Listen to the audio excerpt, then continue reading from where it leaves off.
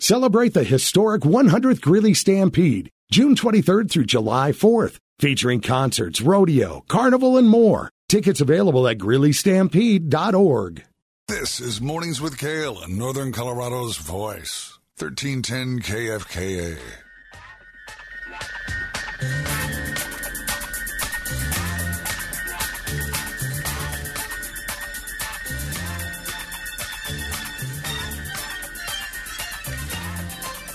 Well, as we speak, George Orwell is rolling over in his grave.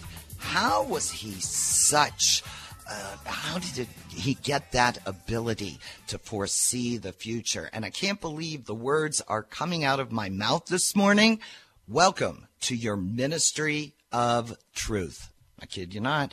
6:07 now, Northern Colorado's voice, 103.1, 1310 KFKA, Mornings with Gale from the Allo Communications Studios. How was George Orwell so prolific in his prognostications? Can you tell me that? 970-353-1310. Drop me a text. 888-530-0043. All right, so you're familiar with the term memory hole, right?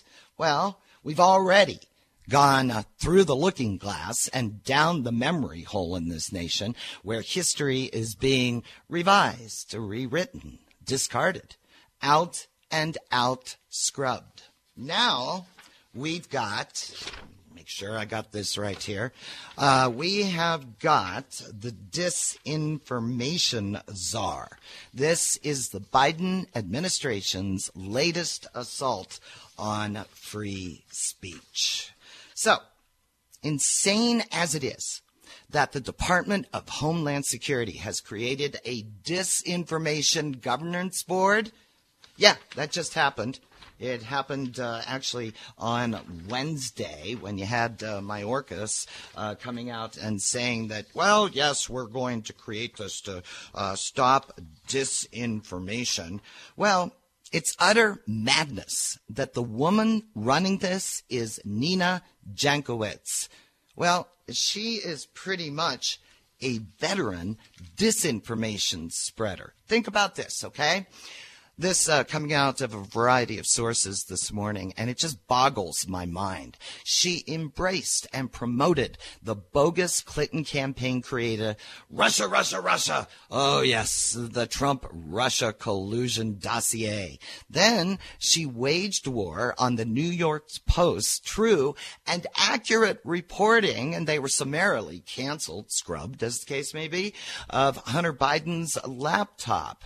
Now, as those stories ran, and the New York Post, kudos to them for breaking those stories, even though they were summarily silenced. You had the Associated Press saying disinformation experts say there are multiple red flags that raise doubts about their authenticity, including questions about whether the laptop actually belongs to Hunter Biden. This, according to our new disinformation czar, Nina Jankowicz. Remember? It was all Russian disinformation. She also told the AP at that time when this story broke, we should view it as nothing more than a Trump campaign product. Now, Jankowicz, she soon shared another report casting yet more doubt on the provenance of the New York Post's Hunter Biden laptop story. And then she tweeted, the emails don't need to be altered to be part of what she referred to as an influence campaign. Voters, she said, deserve that context, not some fairy tale about a laptop repair shop. All right, well, check me on this if I'm wrong.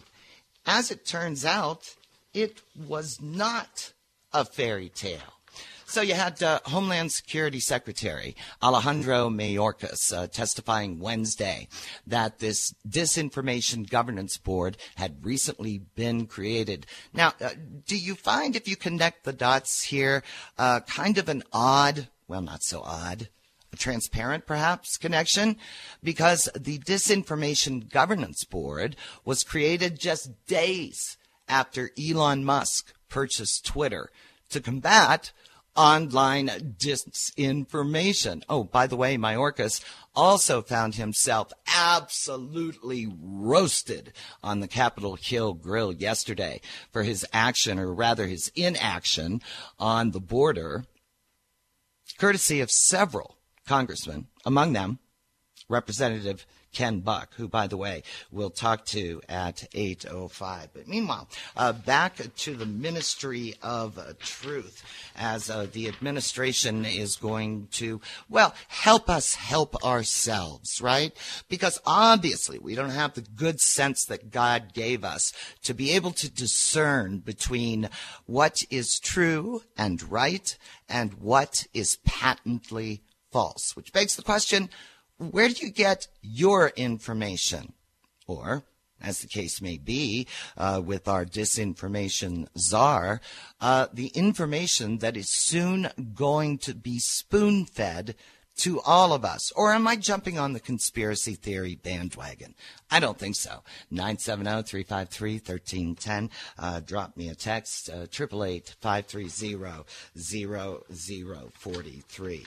So it was just on Wednesday that another of our disinformation czar's tweets came back to haunt her. This is what she said. Back on the laptop from hell, apparently, Biden notes 40 former NatSec officials and 5 former CIA heads that believe the laptop is a Russian influence op. Trump says, Russia, Russia, Russia. Her defense. For those who believe this tweet is a key to all of my views, no, it's just simply a direct quote from both candidates during the final presidential debate. If you look at my timeline, you'll see that I was live tweeting that evening. Oh, but there's a hitch in her proverbial giddy up, because it was a direct quote of what she chose to quote. It only grows more and more alarming, doesn't it? As for all my views, well, there's an October 24th, 2020 tweet about the nuance of the alleged Biden laptop kerfuffle. Plus, there's another 6 months later, March 16th, 2021, claiming that the intelligence community has a high degree of confidence that the Kremlin used proxies to push influence narratives, including misleading or unsubstantiated claims about President Biden, a clear nod, she said, to the alleged Hunter laptop. Bottom line is, as the New York Post, and again, they're a player in all of this, and they're rather vested in the story, as they were castigated and cast down because they dared to report on something that, surprisingly enough, turns out to be true. Well, as the New York Post editorial board said, look, she, referring to our new disinformation czar, is a career left-wing partisan. From her days working at the National Democratic Institute to her Fulbright Clinton Fellowship, yes, you heard correctly, to her gig at the left-leaning Wilson Center, where she routinely did media hits with NPR, CNN, PBS. Fox is oddly missing from that media equation.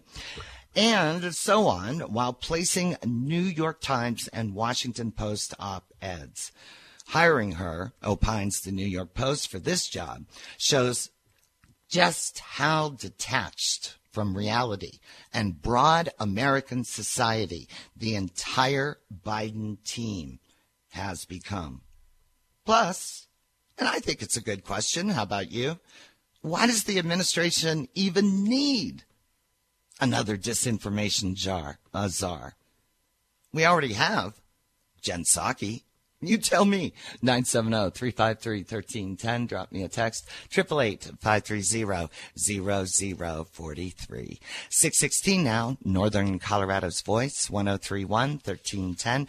KFKA. This time check sponsored by the Candlelight Dinner Playhouse, where you can experience the epitome of the musical dinner theater experience. Find out what I'm talking about. For tickets and show information, just hop online, visit ColoradoCandlelight.com. Candlelight Dinner Playhouse in Johnstown, Broadway in your backyard. Today's headlines, podcasts of Mornings with Gail, and more, and a schedule of upcoming sports broadcasts. Find them at 1310kfka.com.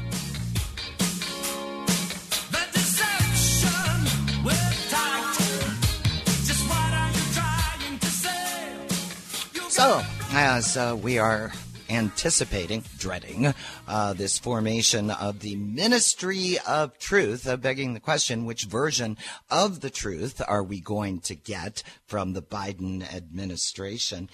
It does beg the question, is Team Biden no longer even trying to avoid being a laughingstock? Asked James Bovard. Now, James Bovard is the author of 10 books and a member of the USA Today Board of Contributors. 624 now. Northern Colorado's Voice, 1031, 1310 KFKA. Mornings with Gail from the Allo Communications studio. So, we've got this Department of Homeland Security born and bred Disinformation Governance Board, and it's being headed up by one Nina Jankowicz, who apparently has quite the track record of disinformation herself. But why did President Joe Biden just appoint a champion of the Hunter Biden laptop cover-up to serve as chief of his new Ministry of Truth? Again, Department of Homeland Security Secretary Alejandro Mayorkas announced that his agency is creating that Disinformation Governance Board. I can't believe these words are coming out of my mouth.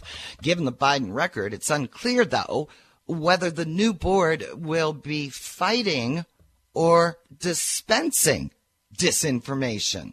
Again, Nina Jankowicz, the head of the new board. She's a Bryn Mawr graduate who worked for the National Democratic Institute, by the way, which is heavily funded by the National Endowment for Democracy, which spurred perennial controversy for interfering in foreign elections. Now, as we discussed earlier, Jankowicz never complained when Twitter suppressed all links to the New York Post articles about the laptop before the 2020 election. But it was just last week when rumors circulated that Elon Musk, and again, connect the dots here, I don't think it's that much of a stretch, when those rumors circulated that Elon Musk might well buy Twitter, she fretted. Oh, the consternation. Oh, the angst was evident in her voice when she spoke to National Public Radio, saying, I shudder to think about if free speech absolutists were taking over more platforms. Okay, let me see, Nina, if I have this straight. If you are a champion of free speech, you're an absolutist. Why? That makes you an extremist, now doesn't it? Well, the line is the Rosetta Stone for understanding the new Disinformation Governance Board. The goal? It's not truth, which could arise from the clash, the very healthy, robust clash of competing opinions. Instead, political overlords need power to exert pressure and pull to shape our beliefs by discrediting, if not totally suppressing, opinions that don't fit the mainstream narrative. Homeland Security held Jankowicz as an information warfare expert, but that honorific doesn't indicate which side of the barricade she will take. For example, will the new board condemn any articles that blame Biden instead of Putin for soaring inflation and ravaging all of us? Will the board disparage any publication of new details of the bribes that Hunter Biden received from a tainted Ukrainian company while his father was vice president? Oh, I don't know, maybe Jankowicz has a soft spot for Hunter because she's been a Ukrainian government consultant. The new board is tasked to focus on irregular immigration, whatever the heck that is, as well as other topics. It's all pretty irregular these days. Will the board castigate any news reports on crimes committed by illegal immigrants? Will the board leak damaging information on any reporter who dares to call out the Biden administration? No, let's call it for what it is. Biden's new board is part of a concerted attack on free speech. Think about it. Let's define disinformation, shall we?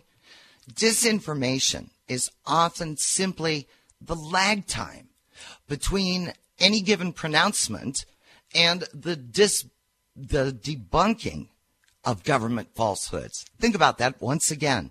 The lag time between any proclamation, any pronouncement that comes out of the government and the debunking of the falsehoods. For example, it was early 2003.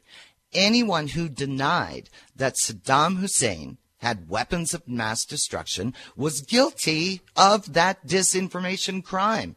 Oh, that was until after George W. Bush's Iraq invasion found no WMDs.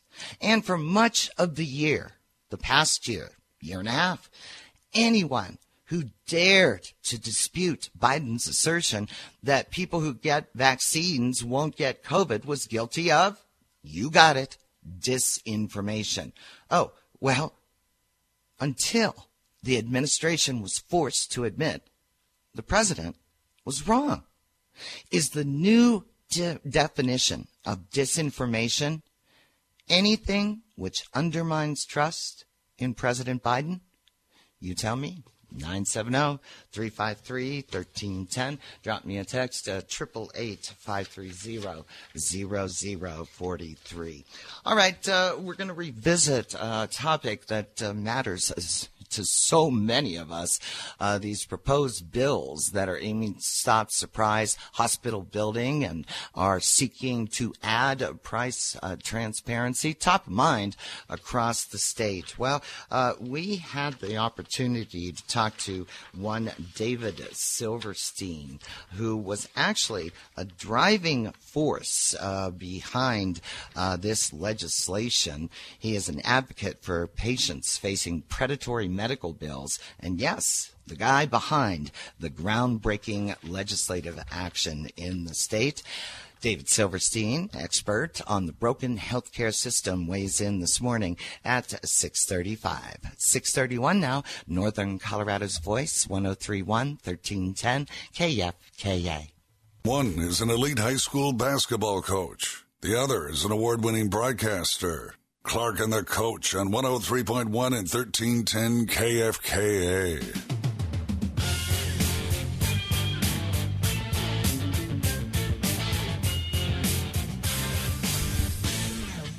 Well, as State Senator Kevin Lundberg once said, when you buy a car, you know what the price is. Stands to reason. Well, shouldn't that same principle apply when it comes to your health care costs? 6:39 now, Northern Colorado's Voice, 103.1, 1310 KFKA. Mornings with Gail from the Allo Communications studio. Yeah, shouldn't we know what things cost when it comes to medical procedures? I mean, and some of the egregious charges are just so over the top. $15, for example, for a single Tylenol, $53 per pair of gloves, $23 for a single alcohol swab. And that's just the tip of the iceberg. I mean, shouldn't we know when it comes to our health, when it comes to those medical practices that we need, shouldn't we know what they're going to cost rather than suffering sticker shock when we get our bills? David Silverstein is an advocate for patients facing predatory medical bills. He's also behind the groundbreaking legislative action in the state, and he oversees Broken Healthcare. This provides patient advocacy and works to facilitate public policy change at both the state and federal levels. You can find out more at brokenhealthcare.org. David, such a pleasure to talk with you again. Great to be back here. All right, so bring us up to speed where where everything stands. Well, it's interesting that you mentioned Senator Lundberg. Back in 2018, when I originally brought legislation that turned into the federal rules on healthcare price transparency, Senator Lundberg was one of the sponsors of that bill in 2018 that didn't make it through. And the reason he had signed on to the bill is that he had another bill that you're probably familiar with, or you wouldn't have mentioned him, which was back in 2017, which was supposed to bring more transparency to healthcare. Mm-hmm. And the first time I sat down with him, he was absolutely furious.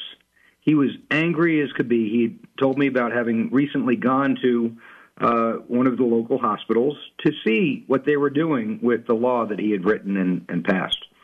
And what was supposed to happen is they were supposed to publish the prices of their most common procedures. Common procedure, he's thinking a knee replacement, a colonoscopy, an appendectomy. Instead, they were printing prices of things like urinalysis, administering an IV bag, right? Because they said, well, those are our most common procedures. And so he was super angry at how they were gaming that system. And that's exactly where we are here in 2022. So yesterday, this bill passed through the Senate Committee, Health and Human Services Committee, with a unanimous vote. So we had a unanimous vote in the House Committee. Mm-hmm. We had a 63-1 vote in favor of the bill on the floor of the House, a unanimous vote in the Senate Committee, and so the last step is on Monday, the bill should be approved. But between now and then, the healthcare industry is going to continue to try and do everything they can to defeat the bill. And the way they do it is by playing games like they played with Senator Lundberg back in 2017. All it takes sometimes is one or two words to change to completely neuter the effectiveness of something. And that's so we're in the home stretch here, but there's going to be a lot of fighting going on today and over the weekend to try to find ways to defeat this thing. No doubt. Okay. So for those that might not be familiar with the legislation, we're talking House Bill 22-1285. Right. All right. So tell us how it reads now. And I think what is so disturbing is that they can totally undermine it, as you said, totally destroy the intent of this bill with some crafty wording. Yeah. So the bill is actually probably about the most simple and elegant legislative bills you'll ever see. All it says is that if a hospital wasn't complying with the federal law on price transparency on the date you were hospitalized, that the hospital can't sue you to collect on that bill, and they can't use a state-licensed collections agency to collect on it. In other words, it makes it really hard for them to get paid. And the goal is simply to make compliance pay. Right now, compliance with the federal law, which means publishing all of their prices, including the prices they've negotiated with yours and other insurance companies, it makes it not pay to do that, because if they're not giving you the prices, as you alluded to in your introduction there, they get to charge you all kinds of crazy prices because you can't check the prices in advance. And it also means you don't get the benefit of competition. So even if you knew the price on the day you went to the hospital, because they just published it that day, or they gave it to you that day in the form of a so-called estimate, that's not really giving you the benefit of what the federal government is looking for. The federal government wants you to have the benefit of competition, which means that price should be lower. And that's why we have to have all of their prices, and we have to have it all of the time, and we have to have it well in advance of requiring services, because we're trying to drive competition and drive prices down, not simply disclose to you the price on the day you're having services. All right, so this bill has a lot of bipartisan support, as demonstrated by its passage, but there's also some opposition to it as well. No surprise from what sector that's coming from. That's right. It's just the hospitals. It's not. This is not an issue that divides Americans, right? I mean, if you talk about the third rails of America, guns and abortion and things like that, the death penalty. There are good, thoughtful people on both sides of those issues who have real things to say and real things they believe and can have a thoughtful debate. There are no real people on the other side of this issue. This is 100% about hospitals trying to take advantage of Americans by keeping prices uneconomically high by denying competitive forces. And David, this isn't your first rodeo. You have a long and prestigious track record when it comes to fighting the shenanigans that we are seeing in our broken healthcare system. Tell us about that. Well, I don't know what to say, a long track record, but it all evolved over time. It was never something I had planned.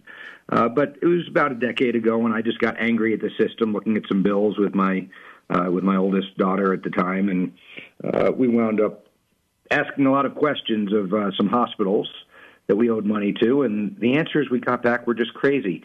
Things like, I'm sorry, we can't give you our prices, they're proprietary, and price information isn't usually helpful to patients. And I'm thinking to myself, my God, you're actually putting this in writing? Right. One letter we got was signed by a woman, and her title was Revenue Enhancement Specialist. Can you imagine getting a letter from any other company that said, I'm the Revenue Enhancement Specialist. My job is to figure out how to take as much money away from you as possible. Right? I mean, that's how numb they are to the awful business practices. And up here in northern Colorado, we have some of the absolute worst, most egregious hospitals. So tried to fix this problem with a legislative solution in 2018. That failed because of some very aggressive and very sleazy tactics by the hospitals. But that blew up in their face, in that the White House picked up on what we were trying to do here in Colorado and asked me to come to Washington and in their words, said, help us get this right. And their hearts were in the right place. They wanted to get to competitive markets and price transparency, but they were going about it all wrong. They were going to use average prices and estimate prices, and none of that matters. We need to know the price that the next guy is paying and the price the last guy is paying and the best price they've offered somebody else, so we can try to get a better price either by going somewhere else or negotiating with that hospital. We need to let the normal forces of a market economy work on our healthcare system. So the Trump administration turned that into an executive order. I actually wrote the first draft of that executive order back in 2019. And the law took effect on January 1st of 2021. So it's been in effect now for coming up on 18 months.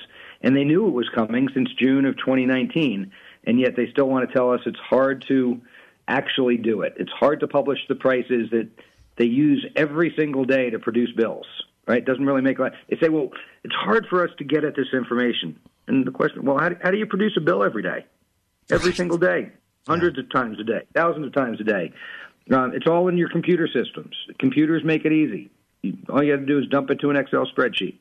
And they say it's too hard because when it comes to compliance, it's always about what can we do that's the absolute minimum to not get in trouble with the federal government. So the federal government's issued a few warning letters. They haven't issued a single fine yet, and nothing is changing. So we decided we have the tools and the power here in Colorado to enforce those federal laws. At least Coloradans can get the benefits of the law. God love it. I actually wrote that down, David. Revenue Enhancement Specialist. Having the audacity to say to patients, well, we find that giving you costs doesn't really help you all that much. Seriously? I mean, Revenue Enhancement Specialist, that's right up there with the Disinformation Governance Board that the administration just established. That's right. That's right. When you're that numb to how other people are going to interpret what you're doing, it tells you there's definitely a problem, and they don't care. They don't care what we think because they think they have all the power. But this is an issue that is, I don't think there's a single voter that believes this is a bad idea. Only hospitals. So I suppose a few of those hospital CEOs do from time to time vote. So maybe we'll call it a 99.99% of the population, vote. But it truly is. I mean, we talk about special interests all the time, but rarely is there an issue that is purely about special. Usually they're at least representing some group of people, right? The ACLU represents people. The NAACP represents people. The NRA represents, people. Planned Parenthood represents people. The Colorado Hospital Association only represents hospitals. Wow. All right. So fast forward. What is the fate of House Bill, asking you to put your Karnak hat on there, House Bill 22-1285? Well, I think it's going to be very hard to defeat it when it passed through both chambers committees with a unanimous vote, and it got passed with a 63-1 vote in the House. It's going to be very, very hard. I'm actually not worried about it not passing.